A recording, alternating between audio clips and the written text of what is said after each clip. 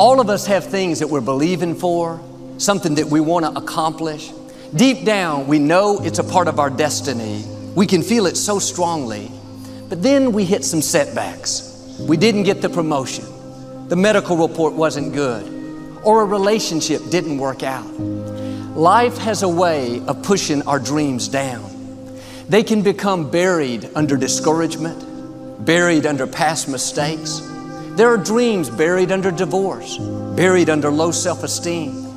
And it's easy to settle for mediocrity even though we have all this potential buried on the inside. The enemy would love to deceive you into burying your dream, thinking that it's never going to work out.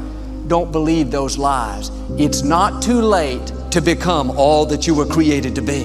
There are two questions we have to ask ourselves to find our purpose in life. And question number one is, what am I passionate about? Passion often is linked with purpose. What I love to do is often what I should do.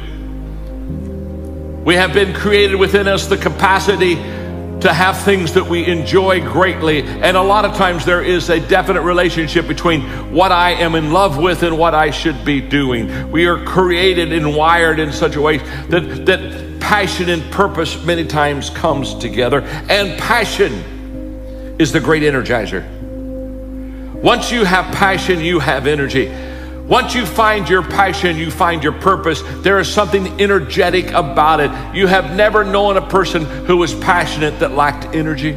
But passion gives us a great amount of energy. And when we have that passion, there's something about how we love what we're doing and we enjoy what we're doing. And passion energizes us. You will be what you will to be. Let failure find its false content in that poor word environment, but spirit scorns it and is free. It masters time and it conquers space. It cows that boastful trickster chance and bids the tyrant circumstance to uncrown and fill a servant's place. The human will, that force unseen, the offspring of a deathless soul, can hew away to any goal though walls of granite intervene. Be not impatient in delay, but wait as one who understands. When spirit rises and commands, the gods are ready to obey. But why, some say, the moon?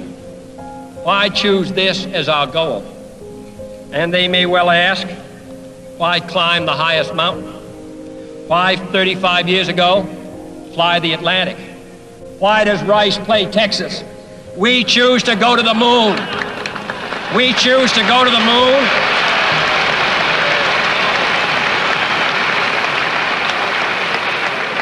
We choose to go to the moon in this decade and do the other things, not because they are easy, but because they are hard. Because that goal will serve to organize and measure the best of our energies and skills. Because that challenge is one that we're willing to accept, one we are unwilling to postpone, and one we intend to win, and the others too.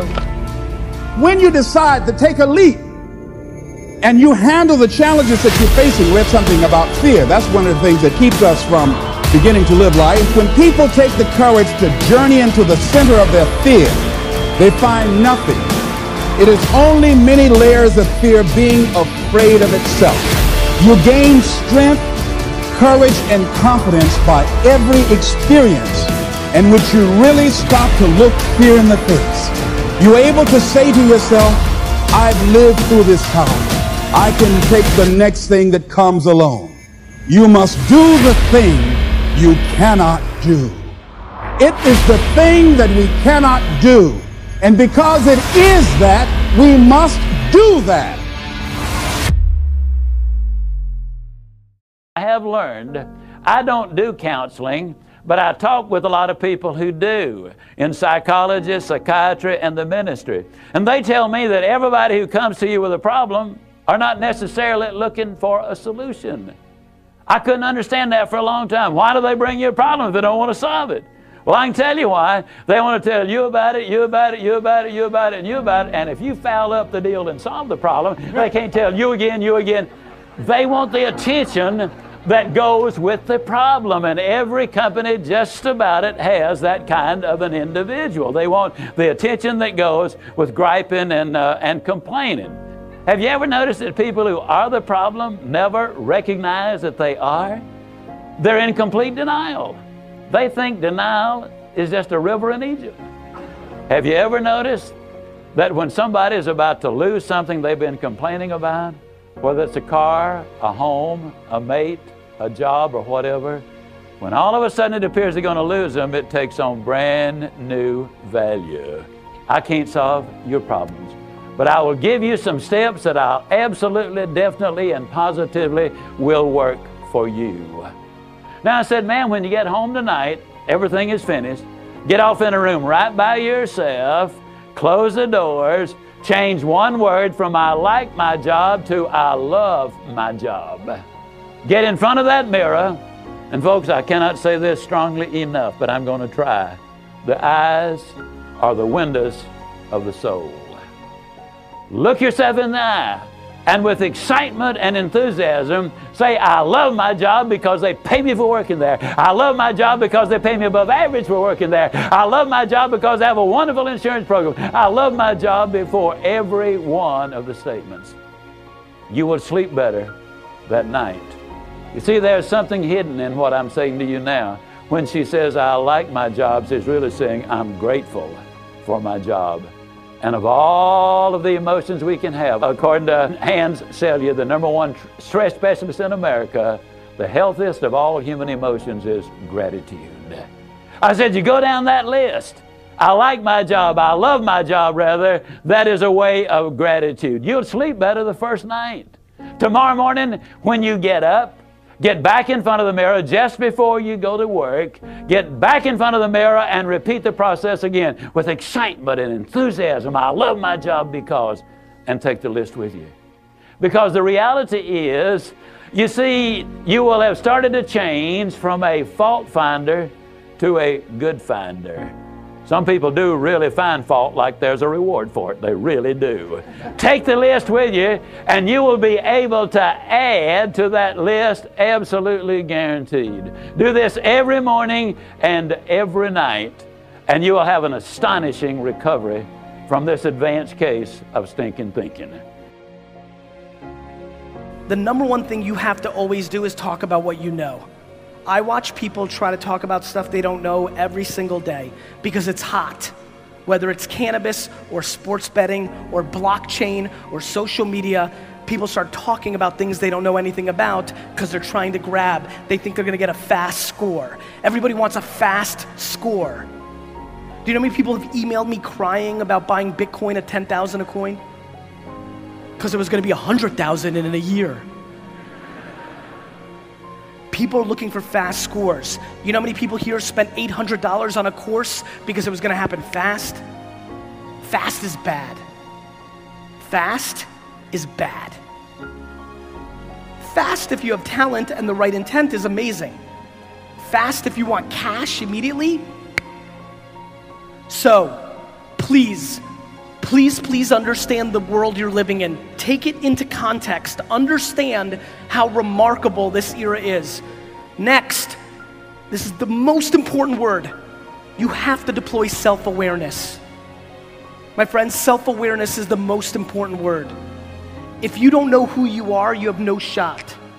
But do not be embarrassed of who you are. When I knew that I was an entrepreneur in the 80s, I got D's and F's in school, and that was not acceptable in the 80s and 90s in America. If you were a bad student in America in the 80s and 90s, you were a loser. My friends' parents looked at me as I was a loser.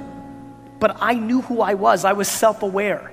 I knew that I was an entrepreneur. I wanted to go and sell things on the weekend. I wanted to study the prices of wine and baseball cards instead of studying for school. I knew who I was. Playing video games seemed like a waste of time 20 years ago. Now there are people who make $50 million a year playing video games. If there is something you know and you like and you're passionate about, but it's not cool right now or important, do not deviate away from your thing. Triple down on your thing. The other thing is, Be self-aware. How many people here are an entrepreneur or want to be? Raise your hands. I'm just curious. It's a lot of hands. The reality is, most of you can't be successful. I mean that. I'm not saying it to razz. It's rare to be a successful entrepreneur. It's hard. It's a real talent. We don't think it's a talent now because it's so easy to say you're one. One of the most important things about being self-aware is knowing, do you have the stomach to be an entrepreneur? Putting entrepreneur in your Instagram account, easy. Living the life of an entrepreneur where nobody else is on the line except you, hard, lonely, scary, difficult. If you do it because it's cool or you think it's right or you're not self-aware, it leads to depression and loss of money.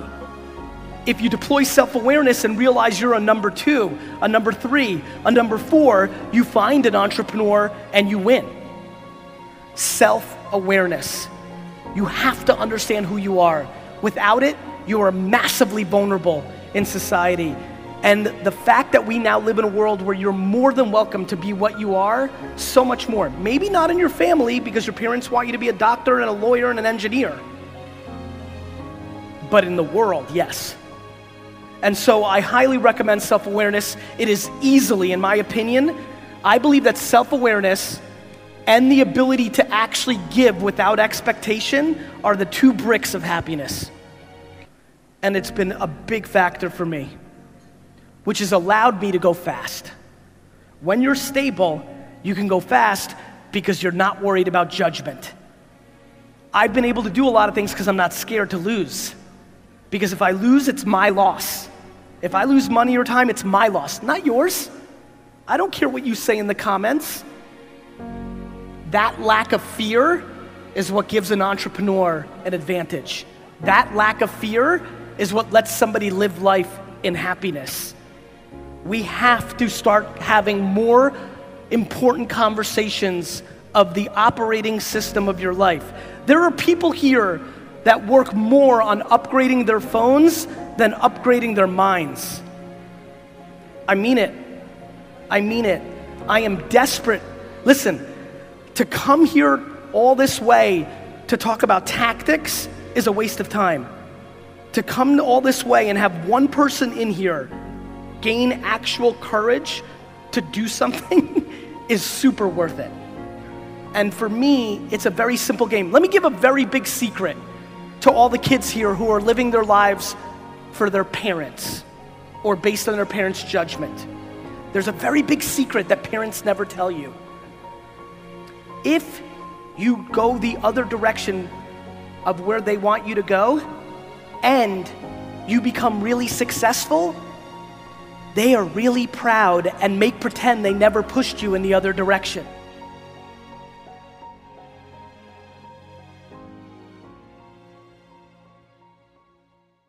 Hey guys, my name is Mark Cox. I took what was $2,000 of loaned money from school and turned it into over $750,000 while in college. Now that I'm out of college and graduated, I day trade for a living and teach people just like you how to trade and get financial freedom, or at least get another source of income.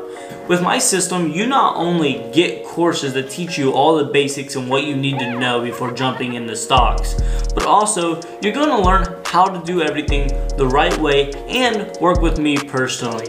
As long as you have a cell phone or a computer, you can learn how to trade right from anywhere in the world, as long as you have Wi-Fi. So join me, get started now, and let's become a profitable trader.